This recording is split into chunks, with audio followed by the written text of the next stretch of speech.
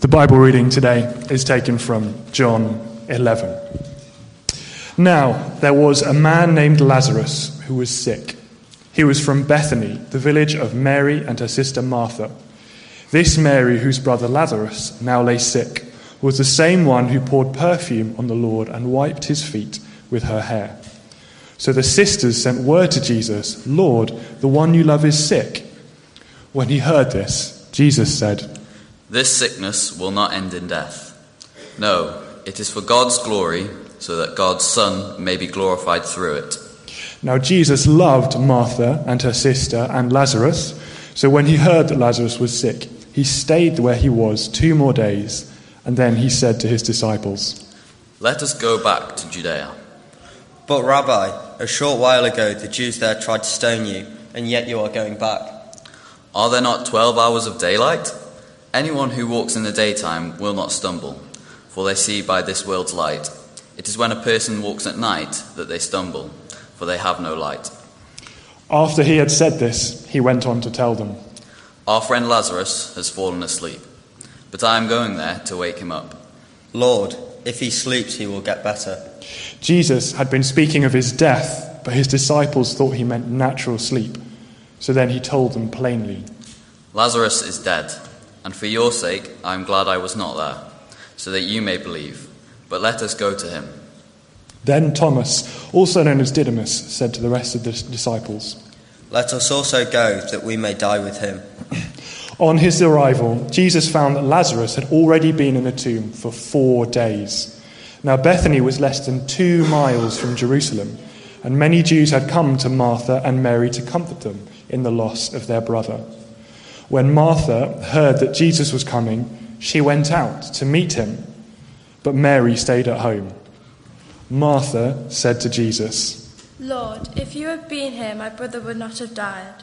But I know that even now God will give you whatever you ask." "Your brother will rise again." "I know he will rise again in the resurrection at the last day." "I am the resurrection and the life. The one who believes in me will live, even though they die. And whoever lives by believing in me will never die. Do you believe this?" "Yes, Lord, I believe that you are the Messiah, the Son of God, who is to come to the world." After she had said this, she went back and called her sister Mary aside. "The teacher is here and is asking for you." When Mary heard this, she got up quickly and went to him. Now Jesus had not yet entered the village, but was at a place where Martha had met him. When the Jews who had been with Mary in the house, comforting her, noticed how quickly she got up and went out, they followed her, supposing she was going to the tomb to mourn there. When Mary reached the place where Jesus was and saw him, she fell at his feet and said, "Lord, if you had been here, my brother would not have died." When Jesus saw her weeping, and the Jews who had come along with her also weeping, he was deeply moved in spirit and troubled. "Where have you laid him?" "Come and see, Lord." Upon hearing this, Jesus wept. Then the Jews said, "See how he loved him." But some of them said, "Could not he who opened the eyes of the blind man have kept this man from dying?" Jesus, once more deeply moved, came to the tomb. It was a cave with a stone laid across the entrance. "Take away the stone." But then one of the dead man's sisters, Martha, said, "But Lord, by this time there is a bad odour, for he has been there 4 days." "Did I not tell you that if you believe, you will see the glory of God?" So they took away the stone. Then Jesus looked up and said, "Father, I thank you that you have heard me. I knew that you always hear me, but I said this for the benefit of the people standing here, that they may believe that you sent me." When he had said this, Jesus called in a loud voice, "Lazarus, come out!" The dead man came out, his hands and feet wrapped with strips of linen and a cloth on his face. Jesus said to them, "Take off the grave clothes and let him go." This is the word of the Lord. Thanks be to God. It's been suggested that there are no more fundamental questions, two fundamental questions we can ask than the one that's on the screen. One is, does God care? But the one before that is, does God exist? Does God exist? And if he does he care? There are all sorts of reasons why we might ask those questions. We may be struggling with loneliness or loss or sickness. We might feel under pressure. We might be anxious or stressed at school or at work. We might be looking at the world around us and looking at all sorts of different things like violence and all kinds of evil and trying to understand those things. Is God there? And if he is, does he care? Seems to me that these two questions are never asked with greater frequency, greater urgency, greater seriousness than at times of conflict, human conflict, and during times of great personal loss and tragedy. And so whether we're thinking of the sodden trenches of Northern Europe 100 years ago, or we're thinking of some of the bombed-out cities of modern-day Ukraine, whether we are thinking about the treatment rooms in the Christie Hospital, or whether we're just asking these questions in the quietness of our own homes and our own bedrooms. Is God there? Does he care? Well, friends, the passage that we heard read by those young people just a few moments ago is a great place to go to on Remembrance Sunday and just think about what the answer to those questions is. So if you've got a Bible, there are Bibles in the pews around you. I'll invite you to pick up a Bible, turn back to page 1077. That's where you'll get the sort of text, if you like. It's really important, actually, that you do follow through and you see that whoever stands up at the front of a church and talks to you is actually talking to you from God's Word. You don't need to hear what I think. You need to hear what God thinks about these things. Now, this story that we heard is page 1077 if you want to follow, John chapter 11. This story that we heard is not a straightforward story. It doesn't play out as we would expect. There are a number of surprises. There are a number of shocks in this story. And I just want to draw briefly 3 shocks to your attention, 3 surprises that are in this passage. You might have thought this as you heard it being read for us. You might have thought, "Ooh, why did John record that?" So here we go then. Just three brief things to think about from this passage. The first shock is this: we see a God of love who does nothing. We see a God of love who does nothing. I don't know if you got that, but if you look at verse 5, Jesus says in verse 5 that it says in verse 5 that Jesus loved the family. Jesus loved Mary. He loved Martha. He loved Lazarus. This was a family that he was close to. He is a God of love, and yet, verse 6 says that when he heard that Lazarus was sick, he delayed where he was for 2 more days. He did nothing. Why did he do that? Why did Jesus stay put? I mean, when someone is sick or someone is in desperate need, you don't stay put, do you? You go to their help. You see what you can do. I remember when a few years ago now, my father was taken seriously ill very quickly. He was in North London. I was in the north of Scotland. I got on the first plane out of Inverness that I could to get back to see him and to see if I could help my mum. It's what we do, isn't it, when someone is ill? But not Jesus. At least not here in this passage. Why is that? Actually, I bet some of us can relate to Mary and Martha here. I'm sure we feel this all the time, don't we? We ask questions of God. We say, "God, can you help me in this situation? God, please, will you do this?"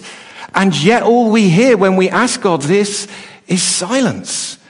It appears that God has not moved towards us. It appears that God has not come and answered whatever it is that we are asking him to do. Maybe it is one of those basic questions. Are you there? Show me you're there. Do you care?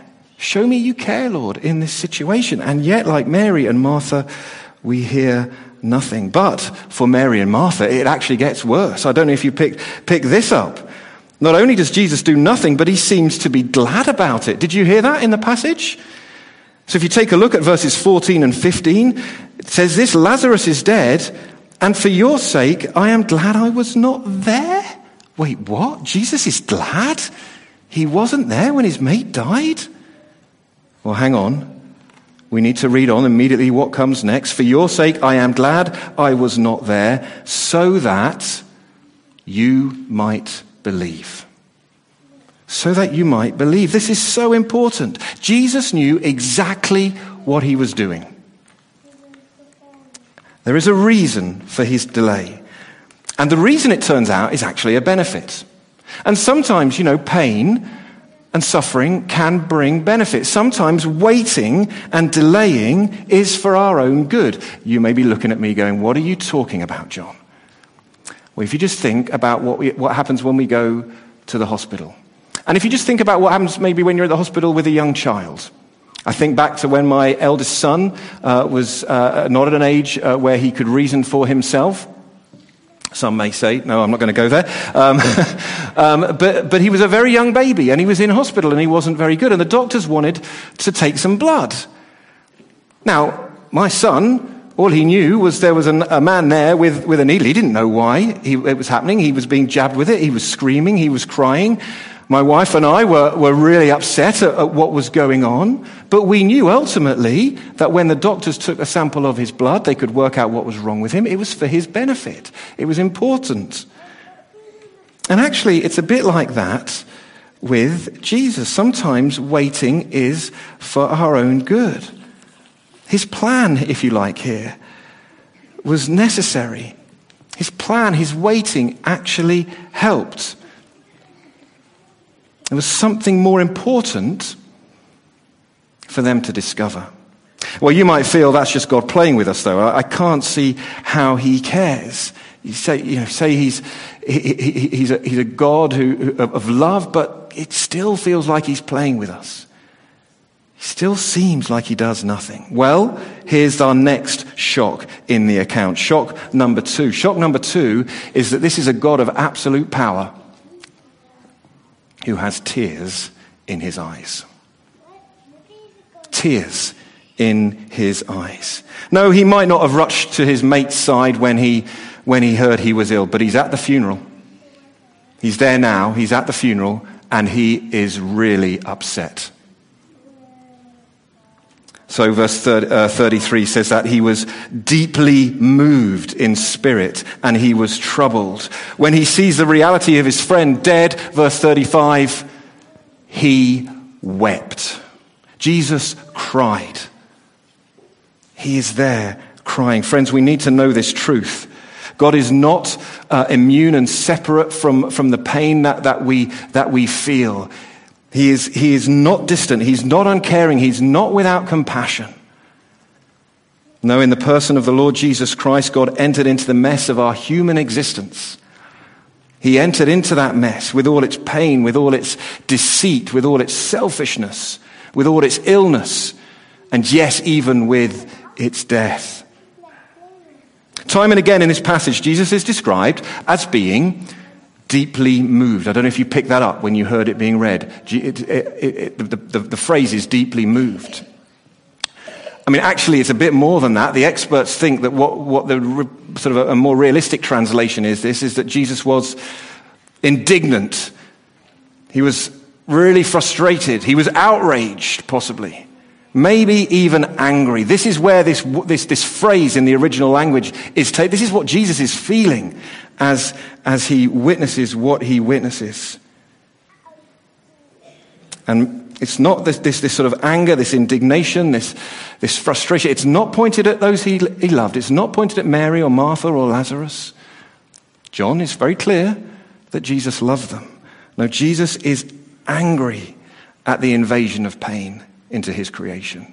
He is outraged at the imposition of death in this life. These things were never part of God's original creation, God's original design.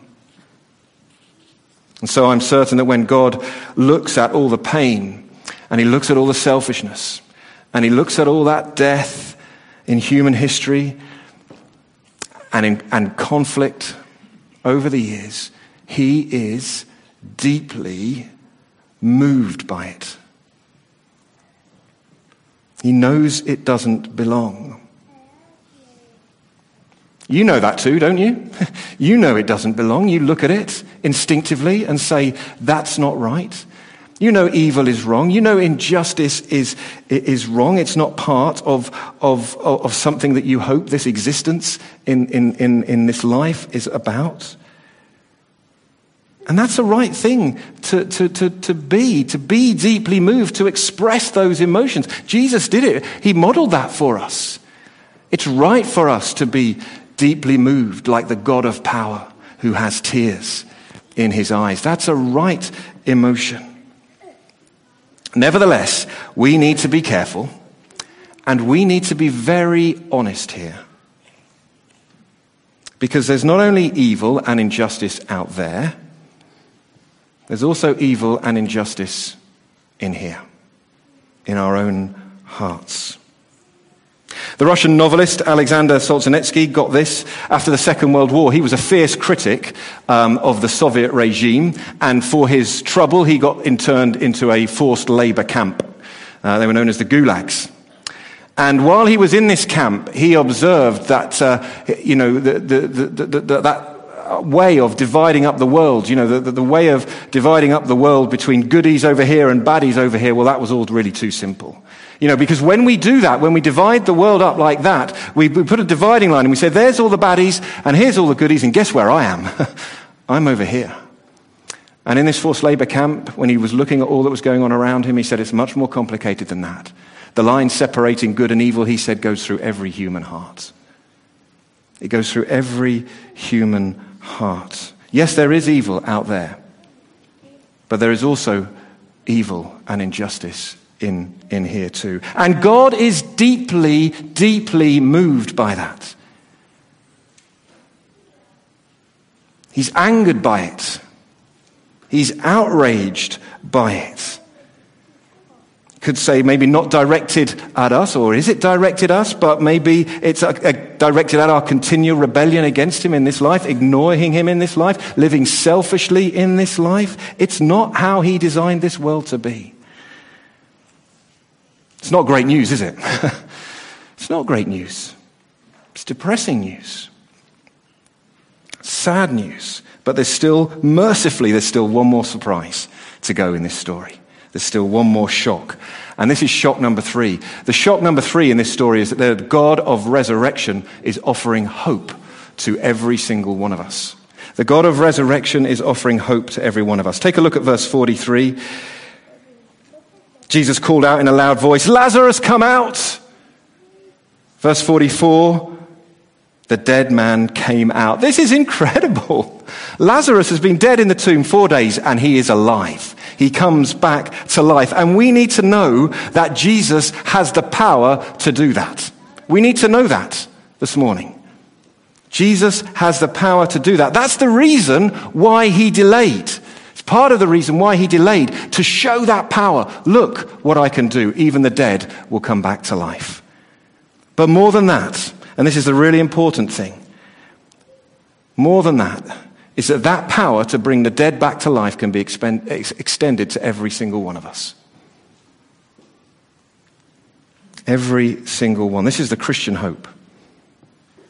This is what the Christian hope is in a nutshell, if you like. It is a resurrection after death, after our death, unto eternal life, being reunited with a loving God who created each one of us.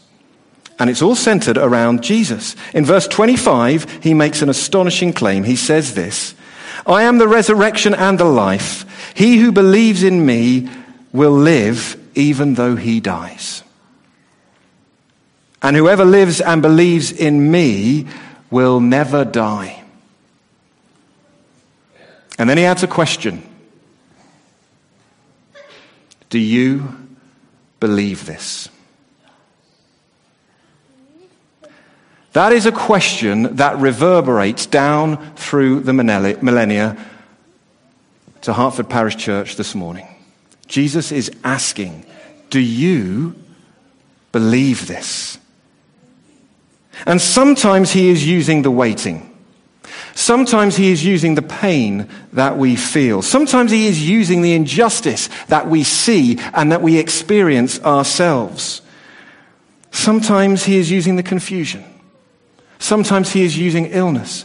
And sometimes, yes, he is even using death around us to sharpen our senses to the vital importance of this question. He is a God of love who sometimes appears to do nothing. He is the God of absolute power with tears in his eyes. And he is the God of resurrection, offering hope to every single one of us. The question is, do we believe it? Do we believe it? I've got a short video to show you. Take a look at this.